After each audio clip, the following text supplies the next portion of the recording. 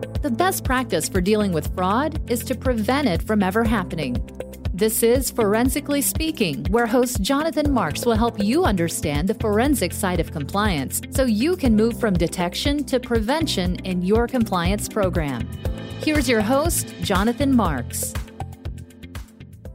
Hello and welcome to Forensically Speaking. My name is Jonathan Marks, and today we're going to talk about putting the Freud in fraud.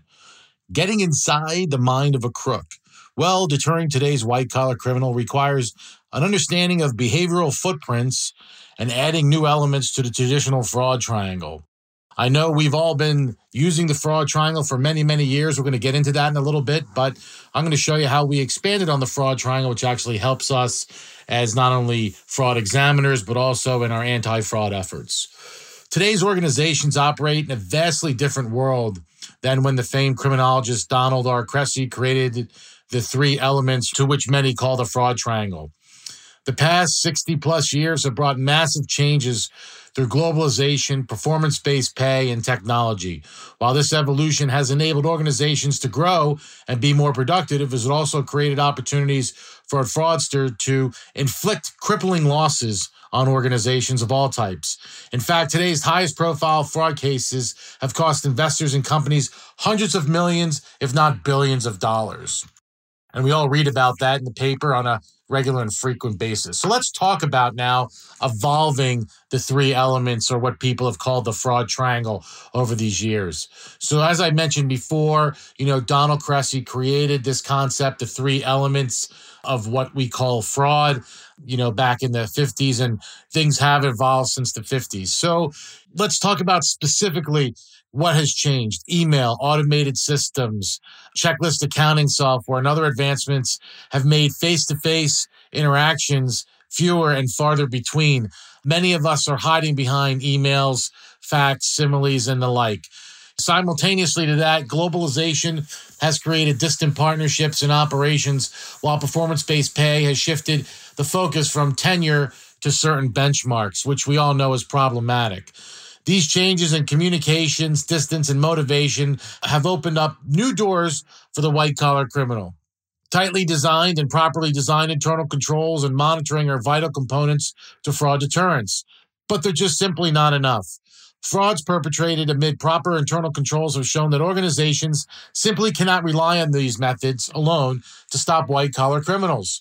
Organizations must now be more diligent and aware of the threats both inside and outside the organization. We call this the enterprise or the extended enterprise. The behavioral predictors of white-collar criminals must be better understood if fraud is to be stopped before it happens. So I think there's two components here. Number one is we need to be looking more closely at the perpetrator, and then the other part of it is looking at the crime itself. And that's really a change in mindset where today and before and historically, we've looked at these three elements, which we call the fraud triangle, as sort of the be-all, end-all when it comes to fraud. I think what we really need to be gravitating more towards is sort of the advanced meta model of fraud, which includes not only the perpetrator, but actually looking at the crime, which includes not only the three elements, pressure, opportunity, and rationalization, but also the act, the concealment strategy, and the conversion. Combined, we create the advanced meta model of fraud when we add in the two additional components to what we call the triangle, and I'll explain that in a second. So better understanding fraud through behavior. Yes, it's very, very important.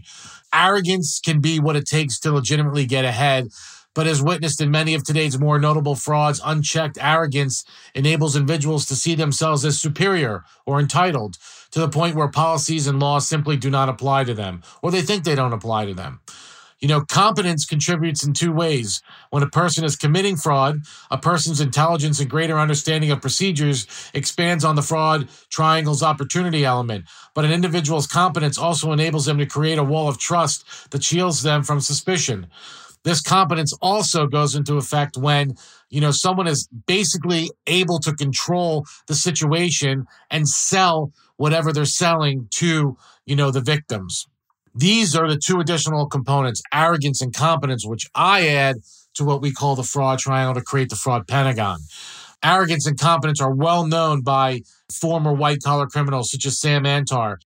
As the CFO of Crazy Eddie, his hands were on the controls of an 18-year fraud that bilked more than $100 million from investors and the public. It does take one to know one, and Antar's often unsettling candor reveals the dark side of how these additional behavioral elements play in the role in stealing fortunes. So, again, one of the things that I have done is gone back and looked at, certain personality traits, and I am not a licensed psychologist or a trained psychologist or sociologist, but I have observed behavior over the years, and I do know that it does play an important role. So how do we sort of get inside the mind of a fraudster? Well, let's take a look at Sam Antar as we portrayed. For Antar, arrogance was not only the foundation of which Crazy Eddie was built, it was the soil on which the seeds of fraud were planted. The Antar clan ruled Crazy Eddie, and top management exploited the hopes and dreams of their victims in the pursuit of money and power.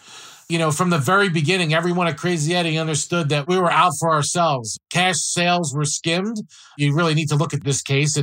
Even though it's a little bit older, it still sends great messages. So, cash sales, we know, were skimmed. Payroll was done under the table. Insurance loss claims were exaggerated, and customers were routinely cheated or oversold. But that really was only the beginning, as far as this fraudster goes. The height of our arrogance was that most of the people aren't willing to start a public company for the main purpose of defrauding the public. It takes a real amount of arrogance to do that. And, Sam Antar and his cousin, Eddie Antar, certainly did do that. They were very smart. The clan had brains. Antar's own actions perfectly represent the two ways a fraudster can use competence to steal. He knew the business of accounting, and he knew how to socially control the situation to Crazy Eddie's advantage. I started to piece together how we could make a lot more money by going public. I was also the nicest guy you could ever want to work with. So, he started to build that false sense of integrity around himself. And this is really Sam talking. The auditors loved working for them, and they were pulling a scam right underneath their noses. As a fraudster, Antar said, I want people to like me. He's told me that over and over again, and trust me as well. Bernie Madoff was smart enough to know that he needed people to trust him and respect him. He also knew to build a wall of false integrity around himself, such as being chairman of NASDAQ and the NASD. So again, when we go back to looking at white-collar crime and the like, and we're looking at the characteristics or traits of these individuals, to summarize, it really is white-collar criminals build a false sense of integrity around themselves. They want you to trust them. When you trust them, you lower your level of skepticism. They play against your humanity. They know that if you're nice to them, they'll be nice to you, and they may look away or not ask the tough questions. So that's really a lot of what this is all about. Being arrogant and competent isn't just for white-collar criminals like Antar, by the way. It's what gets common folks into the corner office too. So these elements or traits it's sort of a touchy thing. If you look at a lot of the great leaders out there, you could say that they were very competent and somewhat arrogant, but there was something in there that kind of kept them on the left side and moved Antar to the right side or over the proverbial line of that ethical line. And so really understanding that has become more and more important these days, especially with the changes that I talked about prior. For good or evil. Let's talk about for good or evil. While arrogance and competence play a role in the fraudster's propensity to engage in criminal behavior, those elements also propel many of today's successful business leaders to the top of the ladder, as I just said. Similarly, organization in today's business environment require highly creative individuals to innovate products and services and really to motivate others. They have to be somewhat likable and they have to be respective. But a recent Harvard Business Work paper noted how creativity might be a predictor of dishonest behavior. In other words, getting too clever. I think of Andy Fastow when we're talking about this at Enron. Andy truly was the smartest guy in the room. I often wonder if he was just doing what he was told, trying to play the game with the pieces that he was given. He definitely thought outside the box, and he used the system to his advantage. And creative people think outside the box all the time and can shuck and jive or change directions quickly. Both of these are characteristics that can lead to rationalizing their deeds and working around controls. And I think that's something that maybe Antar thought about, and I think it's something that maybe Andy Fastow thought about as well. Because if you look at what Fastow did at Enron, a lot of that, really wasn't illegal, but, ethically it crossed over the line. The other thing I want to talk about is compensation structures, because they also present a really difficult conundrum, especially in today's environment. Pay-per performance can properly incentivize people to perform, but it also motivates them to play with company numbers and to achieve greater personal gain for a multitude of reasons. And it's not only the salespeople, it's the managers and senior leadership that are managing these folks or overseeing these folks as well. If you have a division that's struggling and all of a sudden you need to prop that up for whatever reason because you made public statements or whatever, I have seen in my career where there's been edicts or directives that really came down from the top, talking about, how to incentivize, sales folks to really push the envelope. That's not something that they come up with. That's something that somebody else comes up with. With the double-edged nature of these traits, knowing who to watch and who to promote lies with a comprehensive solution.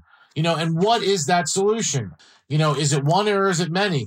So the solution that I think is really one that should be looked at is a more effective fraud management program by integrating nuanced, complete behavioral checks with actionable controls.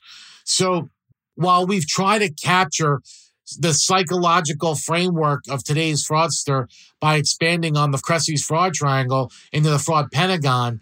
The pentagon, I think provides more accurate and a complete set of fingerprints for today's fraudster, adding these additional behavioral elements of competence and arrogance to opportunity, pressure, and rationalization.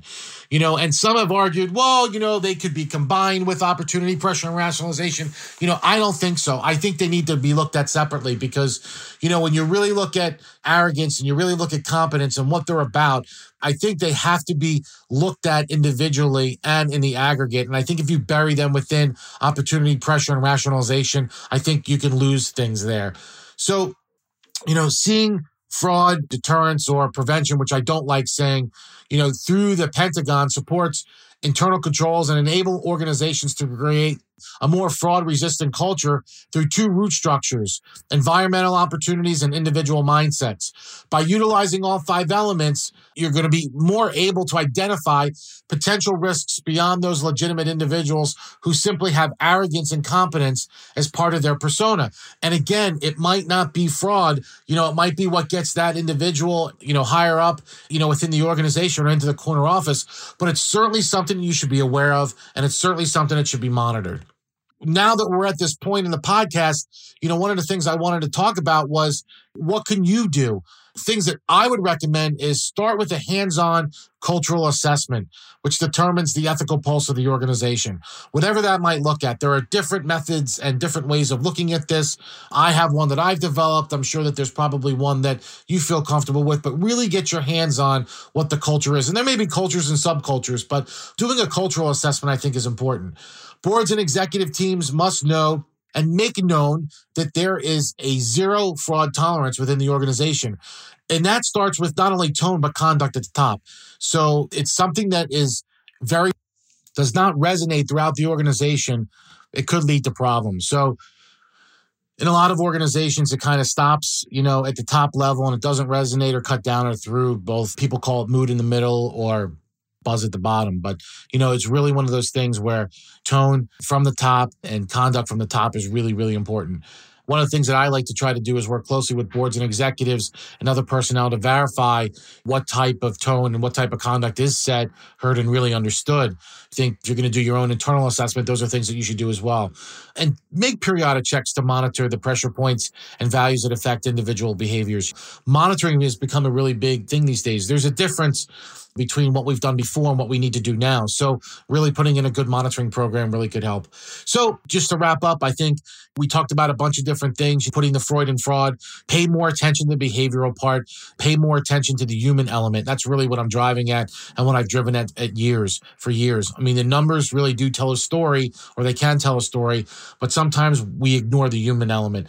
This, I think, gets you there. I think if you look at the fraud pentagon and you look at those elements again, competence, arrogance, pressure, opportunity, and rationalization, which builds off of Kresge's work, not taking anything away from Kresge, but I think if you consider those other two elements and you marry them with the triangle of fraud action, which is the act, the concealment strategy, and the conversion piece, which combined create the advanced meta model of fraud, I think you could do one of two things. Number one is I think you'll be able to understand fraud a lot better. I think you'll also be able to build more effective internal controls. My name's Jonathan Marks, and this is Forensically Speaking.